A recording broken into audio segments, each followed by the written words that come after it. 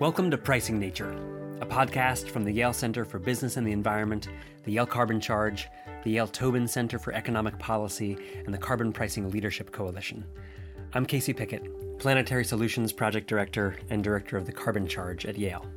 I'm Jacob Miller, a recent graduate from Yale College. Back in 2017, I was the first intern with the Yale Carbon Charge, and recently I've been working as an audio producer and journalist, focused on mostly market-based climate policy. Ahem. And you've been absolutely, Oh no. what's the ubiquitous jocular term we use these days? What's coming? Crushing it, Jacob. Oh, is that what they say at your end of the millennial generation, Casey? It is. Here at my end, by the Gen Zers, we actually say stepping on it. Oh, really? Well, you've been stepping on it, dude. Nice. Oh, I like the way that rolls off the tongue.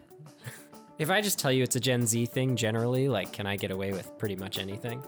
Oh yeah, absolutely. Carte blanche. Today, we're here to continue the conversation we started in our mini episode about the Panama Canal. Private actors are beginning to price carbon voluntarily. We said this was going to be a big episode, and it is. So big, in fact, we've split it into two. In today's show, we'll explore why companies are pricing carbon and how they're doing it.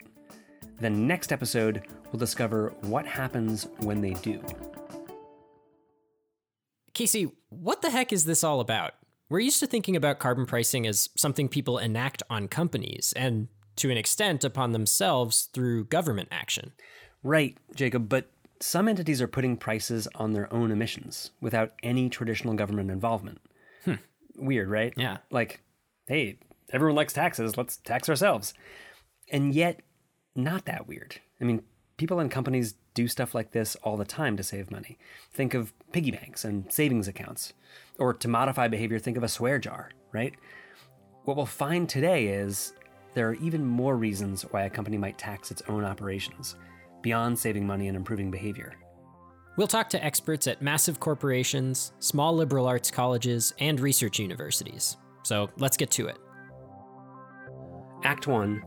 Why and how do companies and institutions price their carbon emissions? To start, let's explore why organizations put prices on their own emissions. Are they just tying their shoelaces together? Well, actually, there are many reasons an organization might price their own emissions. They might be preparing for a future price on carbon they expect through government action. Or they might be using the price to find opportunities to save energy and reduce costs. Or they might be raising money to fund new projects in energy efficiency and decarbonization. And in a few cases, they're actually adding to the body of research on carbon pricing to help policymakers and other institutions use the tool more effectively. That's a big motivator for the Yale Carbon Charge. Yeah, Casey, can you tell us how it all got started at Yale? The story starts in 2014 with Professor Bill Nordhaus sitting on an Earth Day panel at Yale. He was asked, what else can Yale do to reduce its contributions to the climate crisis? He said something like, well, we could charge ourselves for our carbon emissions. One person in the audience took this idea quite seriously. Jennifer Milikowski was a joint degree student in the School of Management and the School of the Environment, like I was before Jennifer, and like our very own Maria Zhang is now. Oh, I know Maria. So Jen Milikowski got together with a few other students and wrote a paper on the idea of an internal carbon price at Yale. The paper landed on the desks of President Peter Salovey and then Provost Benjamin Pollack, who became interested in how a carbon price could send a signal from the university administration to all the energy users on campus. Then President Salovey appointed Bill Nordhaus to chair a presidential carbon charge task force to study the idea. After 6 months of deliberation, the task force recommended moving forward with an internal carbon price, phasing it in with a pilot study. Ah, yes, a pilot study. Airplanes are a notoriously difficult sector of the economy to decarbonize. Mwah, mwah. Pilots. Hilarious. Thank you. The pilot study took a representative sample of buildings across Yale and applied different carbon pricing approaches to those buildings. I joined shortly after that pilot study was completed to take the project from pilot to actual implementation. I spent my first year finalizing tricky policy questions, getting the charge into organizational unit budgets, and meeting with groups all around campus to help them understand what this new internal carbon price would mean for them and how it would work. And then, on July 1st, 2017, Yale's budget office started charging schools and operational departments for their carbon emissions. I think I actually remember that day when those first charges started going up. That was the summer I started working. All right, Casey, can you tell us a bit about what the Yale carbon charge actually looks like? Sure, and as we do, we can talk about how Yale's approach is just one of many ways to implement internal carbon pricing. We can contrast it with approaches several other companies and institutions are taking, and then next episode I can share what we learned and how we're redesigning our whole carbon pricing system to achieve new goals. Okay, so where do we start? There are lots of ways to put a price on carbon inside an organization. You could set up an internal carbon trading system. You could require business units to offset their emissions. You could just implement emissions reduction projects, calculate the costs after the fact, and call that an implicit carbon price. But we're going to focus on the types of internal carbon pricing I hear companies and institutions exploring most often. Okay, sounds good. So what are the main options? We can see the outlines with just 3 questions, a brief choose-your-own carbon pricing adventure. The first question is easy. Do you want to use internal carbon pricing to help decarbonize your organization? If I say no, am I fired? Maybe I was wrong. Maybe it's not such an easy question. No, but it'll make the episode kind of lame. What do you want to do? Just go and eat a sandwich? I feel like I shouldn't answer that question honestly. A very discerning mind, Jacob. Okay, let's say, yes, I do want to decarbonize my organization using an internal carbon price. Your enthusiasm for this work is just staggering, Jacob. I'm bowled over. Okay, let me be clear. If I had an organization, I would absolutely use internal carbon pricing. But I am a mere pleb. Great. Okay, well, that was supposed to be a quick one. Second question is longer. The question is, do you want to use your price to guide central decision-making, or do you want to affect behavior and policy in a more distributed way across the organization? Well, let's maybe explore one and then the other. So what's the version geared more towards central decision-making? That's called a proxy price. Proxy prices are imaginary prices used to guide purchase and investment decisions. In the UK, they call this a shadow price, but that sounds inaccurately nefarious to an American ear, so I prefer proxy price. Okay, and when would an organization use a proxy price? Say before investing in a new building, boiler, or bus. How's that for alliteration? Mm-hmm. If people in my organization wanted to see and feel the cost of the harm their emissions were causing other people, or if they just wanted to know what they were likely to be on the hook for in the future with a state or national carbon price, we'd take that cost and put it into our calculations. And what would that look like? For example, you're planning to install a new heating system in one of your buildings. One proposal is for a new boiler powered by fossil gas, aka natural gas. Another proposal is for an electric heat pump system that can provide both heating and cooling for the building, but costs more upfront. Okay, so you've got one less expensive, less efficient, and more carbon-intensive option, and then a more expensive option that's very efficient and produces fewer carbon emissions. And let's say when you use your proxy price to factor in the cost of carbon, the gas-fired boiler goes from being the less expensive to the more expensive option, now more expensive than the electric heat pump. The proxy price helps you figure out how much would this cost if there were an external carbon price in my country or state, or how much would this cost if I wanted to internalize the social cost of my carbon emissions. So a proxy price allows you to insert different climate-related concerns into a financial decision in the language of that financial decision. Well said. To help us understand how and why proxy prices are used, we spoke to Alex Barron, a climate policy expert and professor of environmental science and policy at Smith College. He's worked on climate policy in both the Obama and Biden administrations. At Smith, he led the implementation of a proxy carbon price. It's basically a way to build the carbon price into decision-making in dollar terms. In practice, a lot of our use of it happens in the context of life cycle cost analysis. This is a way of looking not just at the purchase cost of an item, but also what is it going to cost you over time in terms of cost to maintain it, cost for the energy to run it. We asked Alex, for what kinds of decisions do proxy prices provide the best guidance? Many of those decisions are not these sort of decentralized decisions about where to set a thermostat or which appliances you'll turn off at night or those kinds of things. It's things like, what fuel does our campus heating plant run on? Where are we purchasing our electricity? And those kinds of big structural decisions are better served at an institution like ours with a proxy price, which is really a good tool for forward-facing purchasing decisions.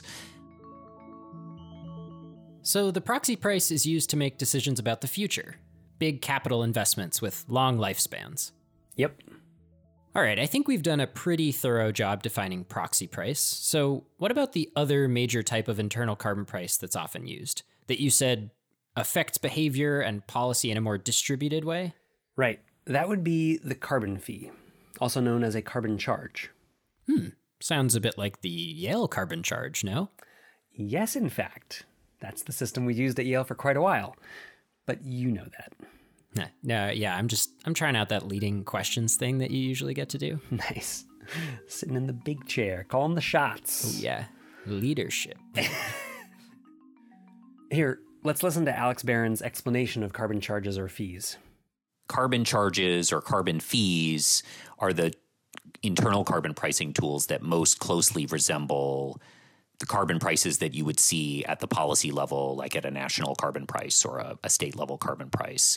It's really good at, in many cases, at what economists would call marginal changes, encouraging someone to make a decision about where they're setting their thermostat or switching from one appliance to another or something like that. A carbon charge is a fee. For each ton of emissions you're responsible for, you pay some amount.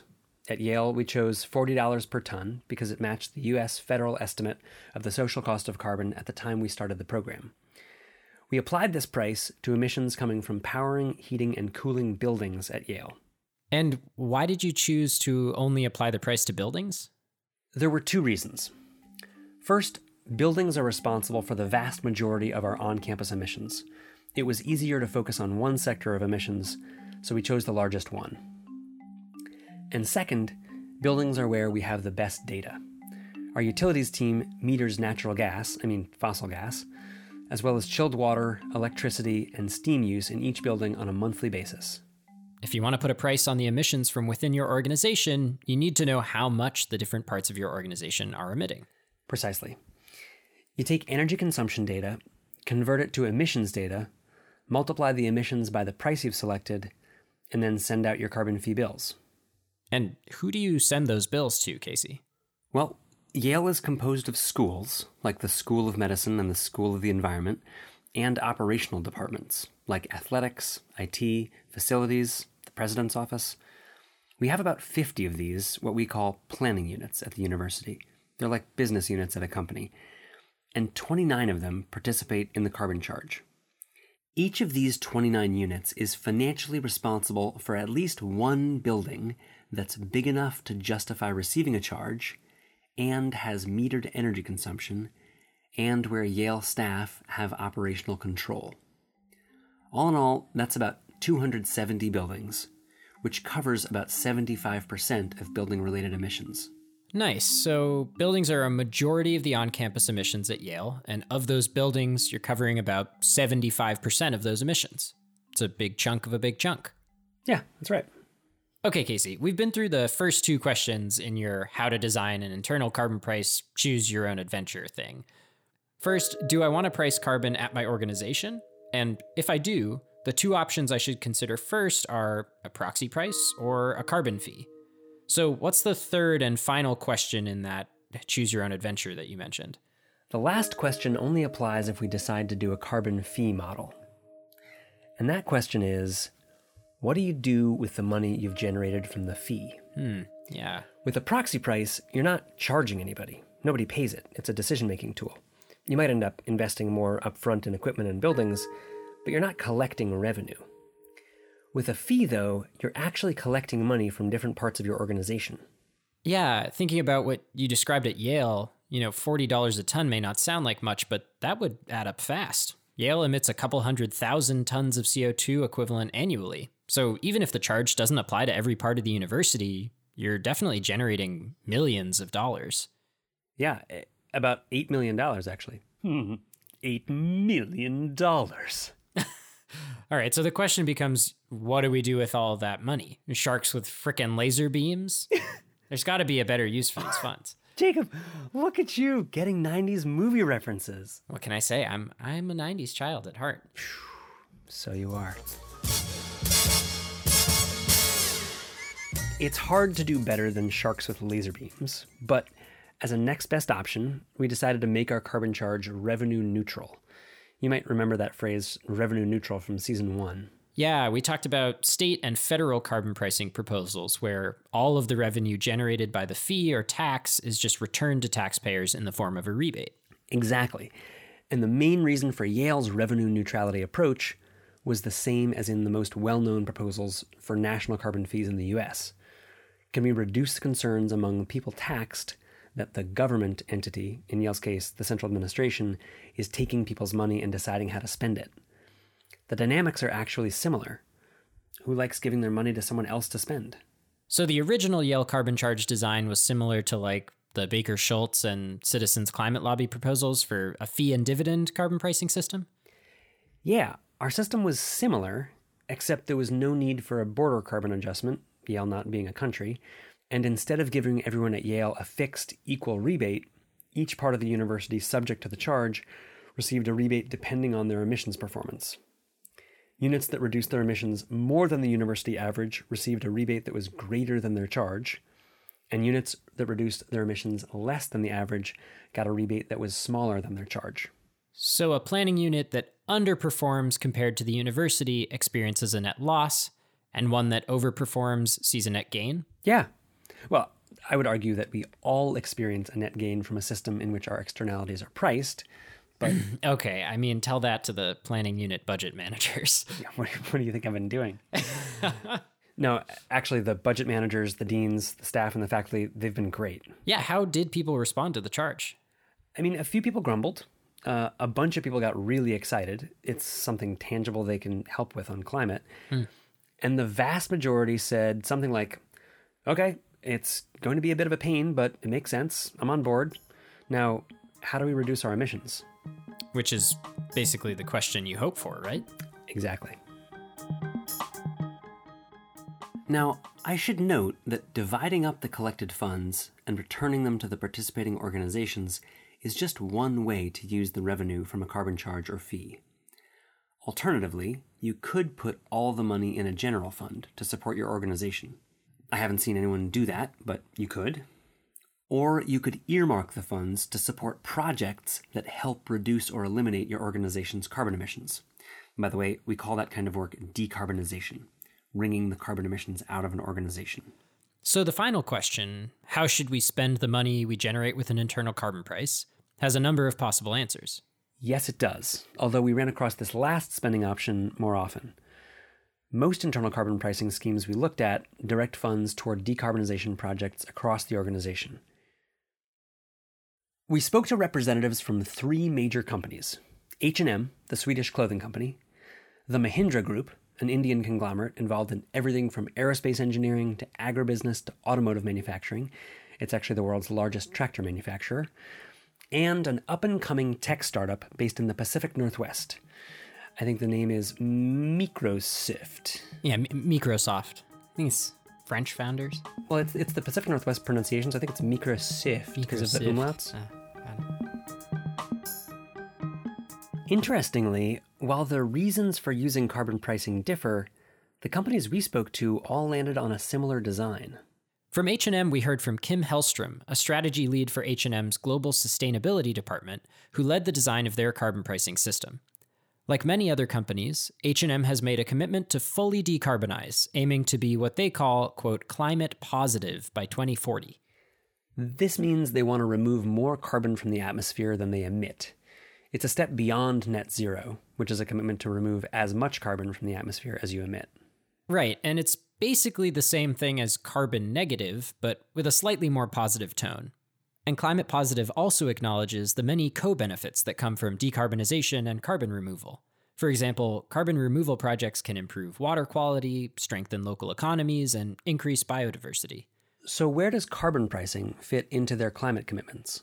Well, Kim Hellstrom says that carbon pricing seemed to be the most efficient way of reducing emissions at H&M. We looked at trying to educate tens of thousands of employees in climate related questions to, make them understand how their decisions impact the climate.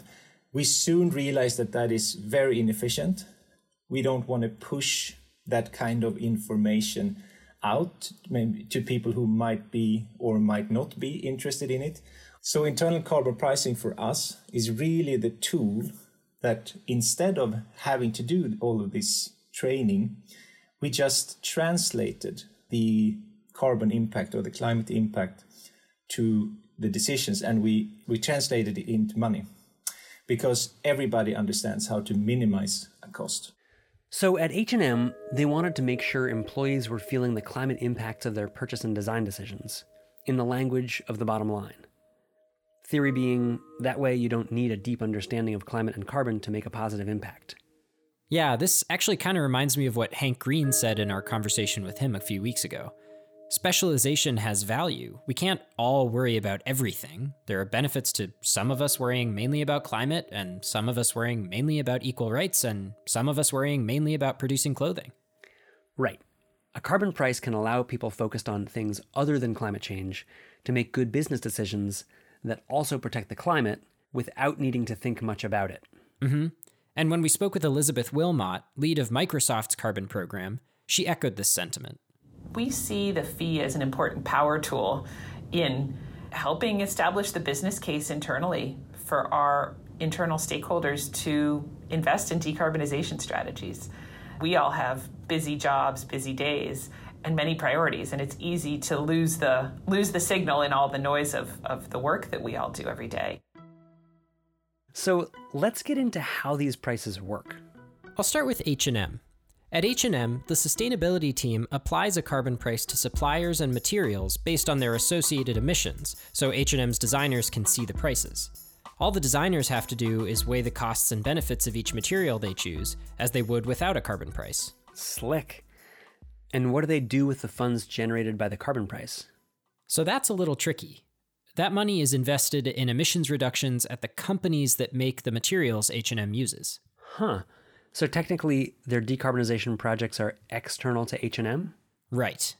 As you know, not all emissions associated with your company or product are immediately within your control. At H&M, they're not producing their own materials, they're buying them from outside suppliers. Sometimes you have to work with your suppliers or even your consumers to fully reduce the carbon impact of your organization. Okay, can you tie a little audio string around my finger so we can remember to come back to these external emissions later?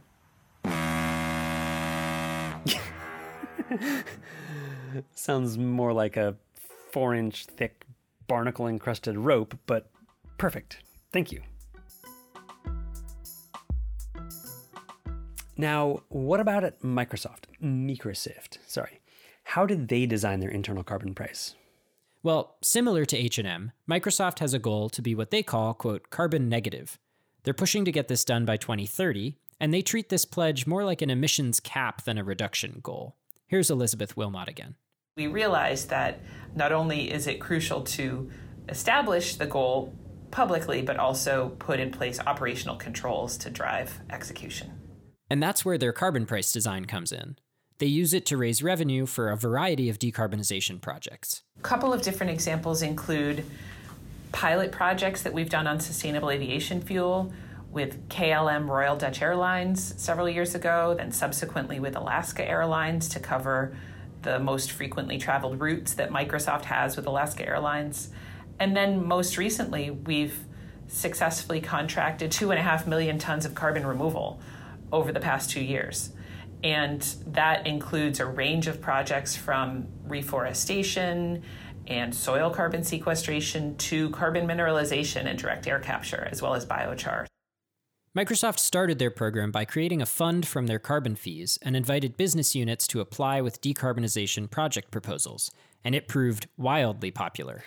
You know, Elizabeth once told me people at Microsoft were so excited by the decarbonization projects they were able to invest in using the fund, they asked the carbon team to raise the fee to expand the size of the fund so they could do more projects.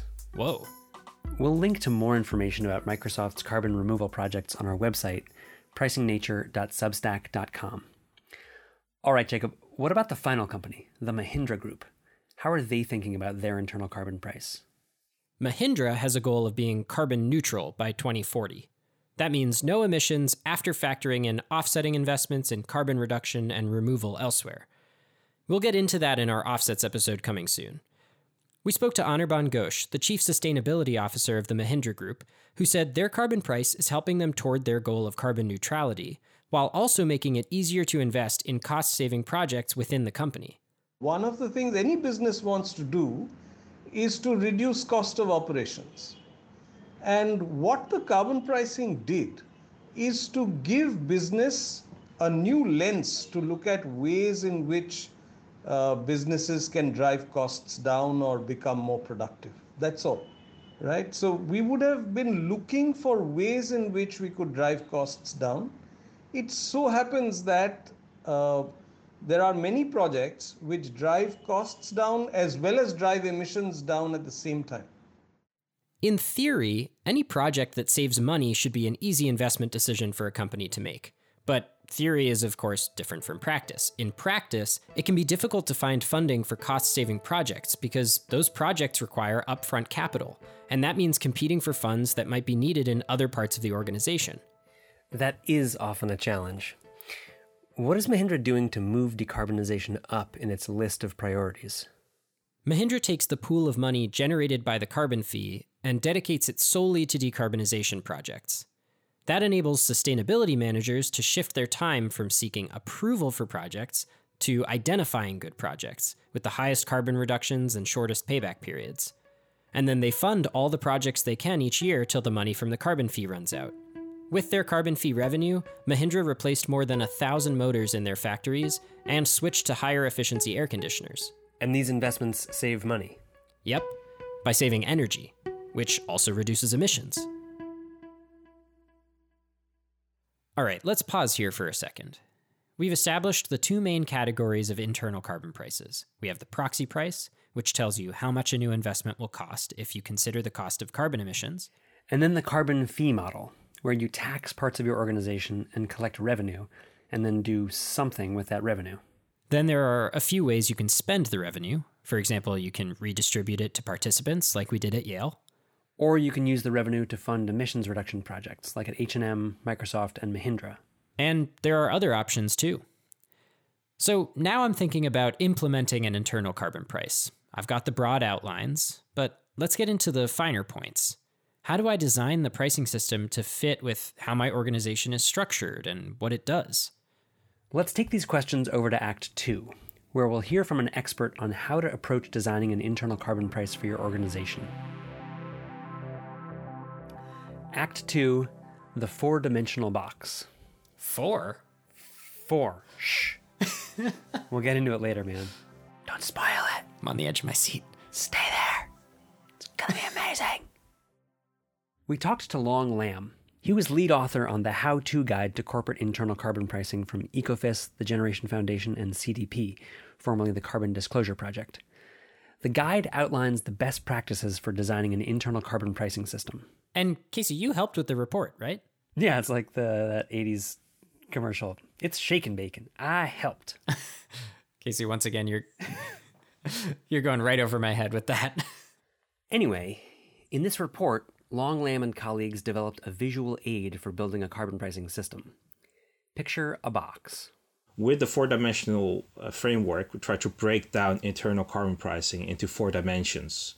When you talk to people about internal carbon pricing, the first thing they think of is the price. And that's what we say is the height dimension. So how high is the price that is being applied in the internal carbon pricing system? The price is the height of the box. At Yale, we set a price of $40 per ton. The prices we looked at for this episode ranged from $10 to $100 per ton, but they can vary even more widely. Alex Barron from Smith College had some advice for people about choosing the price. They should not get hung up on the carbon price that they pick because you can always change it later. And if you are not including a carbon price in your decisions right now, you may effectively be using a carbon price of 0. And that's the one number that we know is not right. There are many ways to choose a price that's right for your organization. At Yale, we chose $40 because at the time, it was the federal estimate for the social cost of carbon. We hoped it was high enough to shift behavior, but not so high that it would seriously hinder operations of the university. Smith College, on the other hand, uses a higher price than most, at $70 per ton, rising 2.5% annually. But because they're using it for a proxy price, there's little pushback. No individuals are affected. It's only used to make more informed decisions about future investments. And then you've got Microsoft, which uses different prices for different sources of emissions. How does that work? Well, originally, they used the carbon price to generate funding for decarbonization projects, and they still use it this way. But as time went on, they found that the carbon price was an effective way to change decisions and behavior within the corporation. So they chose different price levels for things like air travel and non-renewable electricity consumption, based on the, quote, cost of abatement in each sector of the economy.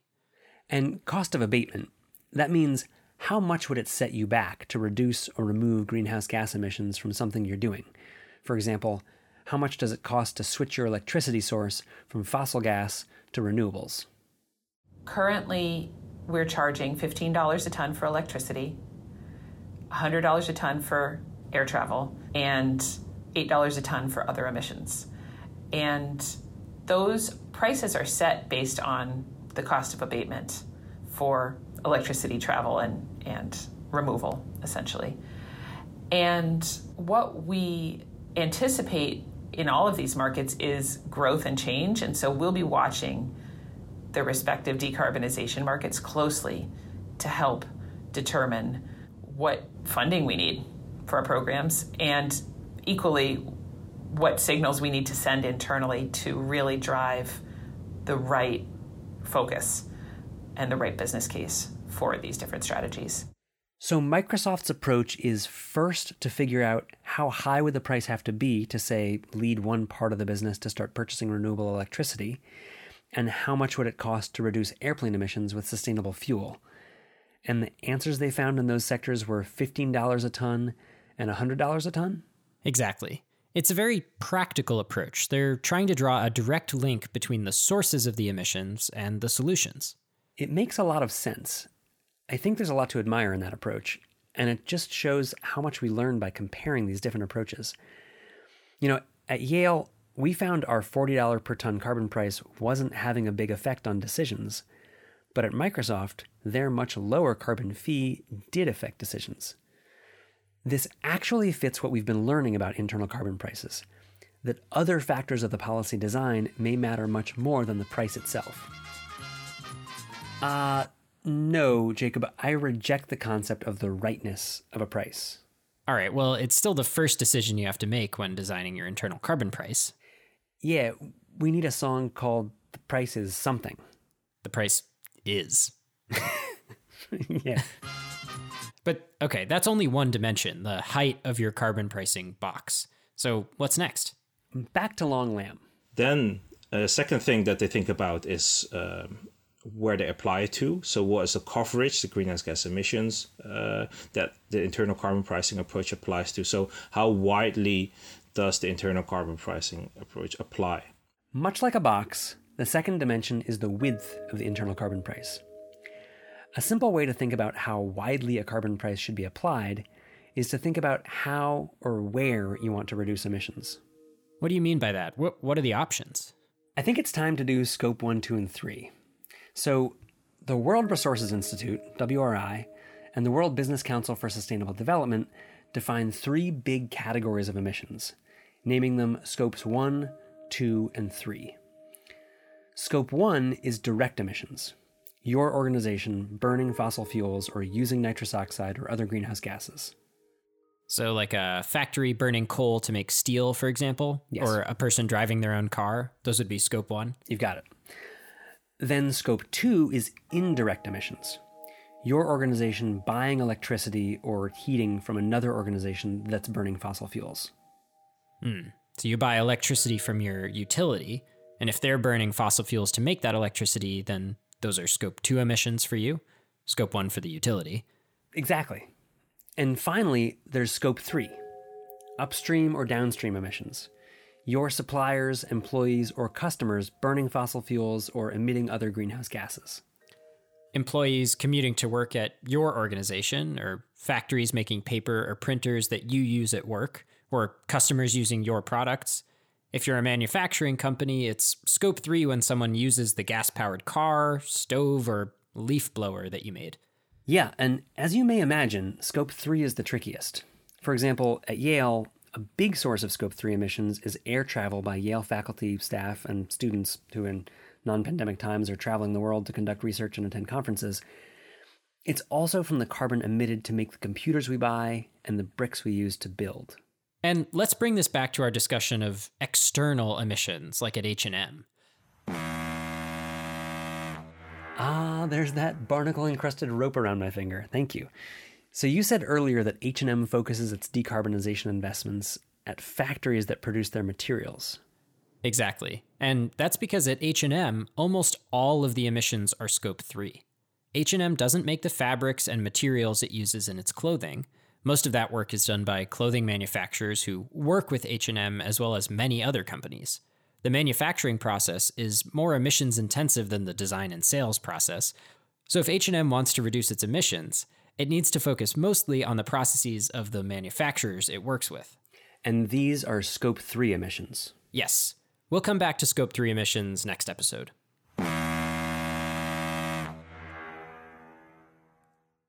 Now, let's return to that box metaphor. The height of the box is the price. The width of the box is how widely we apply that price. What scope or scopes are we focusing on? And we can choose scopes 1, 2, or 3, or some combination of each. Right. Although scopes are just one framework for figuring out where to apply the price. For example, we didn't follow the scope framework strictly at Yale. We focused on building energy consumption, which was most of our scope 1 and 2 emissions, but we didn't charge our shuttle service or our vehicle fleet because we didn't have good data on those emissions, which fall under scope 1. And we didn't charge every single building. We personalized our system to put a price on the emissions that were easiest to quantify and change. To implement internal carbon prices, organizations customize them to fit their organizational context. All right, Casey, we've reviewed the first 2 dimensions, but Long Lam said there are 4 dimensions. So 2 more to go? The third dimension is depth.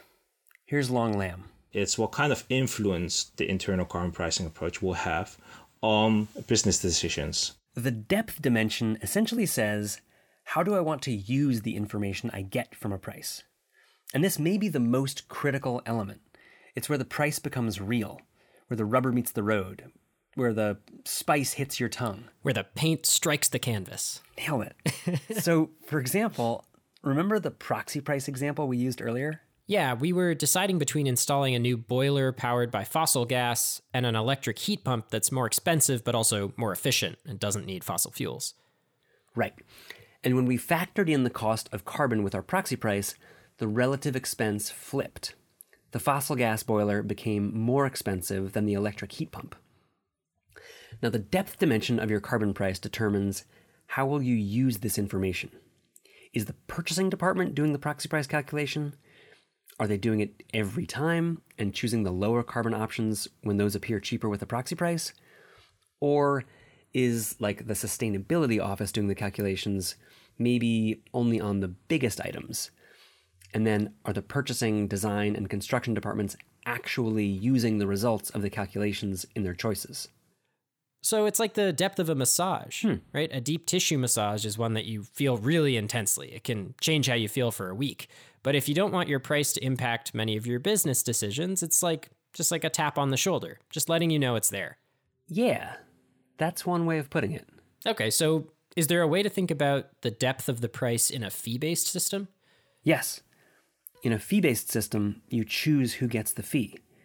We sent the charge to planning units. but we could have designed a charge that went down deeper into the organization. For example, we could have gone down to the level of academic departments, institutes, and centers. You'll note that no student gets a carbon fee on their tuition bill. That would be a very different approach and not recommended, but that would have been a deeper price. Students getting a carbon fee on their tuition bill is definitely the deep tissue massage of internal carbon pricing, but not like a good kind. No, it's the deep tissue massage that then you have to go see a specialist to correct. All right, Casey, we are finally at the question I've been waiting to ask for like 10 minutes now. The fourth dimension? Are we dealing with some kind of carbon pricing hypercube? Does Long Lam wield the secrets of the Tesseract? Oh man, how I wish. But no, it's simpler than that. Finally, we have the fourth dimension, which is the time dimension, to also recognize that you cannot have an internal carbon pricing approach with the highest price, with the widest coverage, or the most impact at the beginning. It's a journey that the organization needs to go through. And the time dimension describes how the price or the coverage or the impact will develop over time.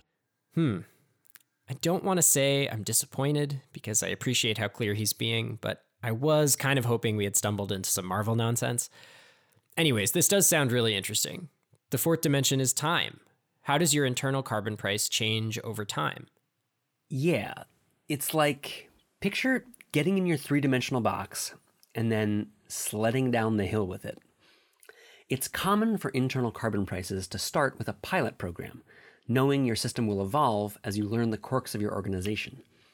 We started a pilot carbon charge at Yale back in 2015. It covered 20 buildings, so we could work out the kinks in the design before rolling it out to the 270 buildings it covers today. And any of the three dimensions can change over time. You can raise or lower the price, you can expand the emissions scopes you cover, and you can change how you use the price information and which parts of the organization it affects. And if you change all three dimensions and acquire the Infinity Gauntlet, you can just snap and cut the carbon in the atmosphere in half. No, I don't think that's right. Well, Are you wait sure? a second. Somebody definitely... Do you think it... Well, This show, we've talked through two kinds of internal carbon prices: proxy prices and carbon fees. Proxy prices can help guide central decisions and capital investments, while carbon fees can support emissions reduction in a distributed way across an organization. we've heard about the 4 dimensions of a carbon price that you can adjust in your design. So the level of the price, where the price is applied, how you use the pricing information and who sees it, and how the system evolves over time. And the leaders we spoke to at H&M, Mahindra, and Microsoft have found carbon pricing helps guide, motivate, and fund the work of scrubbing carbon emissions out of their organizations. All right, so now I, future sustainability manager, hire me, Hire him. have a good sense of what my options are as I design an internal carbon price for my organization. But admittedly, I've never done this before. I don't want to be blindsided by problems that are looming right around the corner. What should I be on the lookout for? What challenges are there to operating an internal carbon price? That's a great question. And the answer can differ depending on your organization. Let's pick up that question in part 2 of our internal carbon pricing episode. Join us next time to hear more about the challenges companies and institutions face with their internal carbon prices. Thanks for joining us today. If you like what you're hearing, don't forget to rate and review us on Apple Podcasts, follow us on Spotify, and sign up for our newsletter on our website, pricingnature.substack.com. This episode was written by Jacob Miller and Casey Pickett with help from Cami Ramey. Engineering by Jacob Miller. Original music by Katie Sawicki. Thanks to all our guests. You can find more information about their work on our website, pricingnature.substack.com. Special thanks to the Carbon Pricing Leadership Coalition and the Tobin Center for Economic Policy for their partnership, and to Ryan McAvoy, Stuart DeCue, and Heather Fitzgerald for making this episode possible.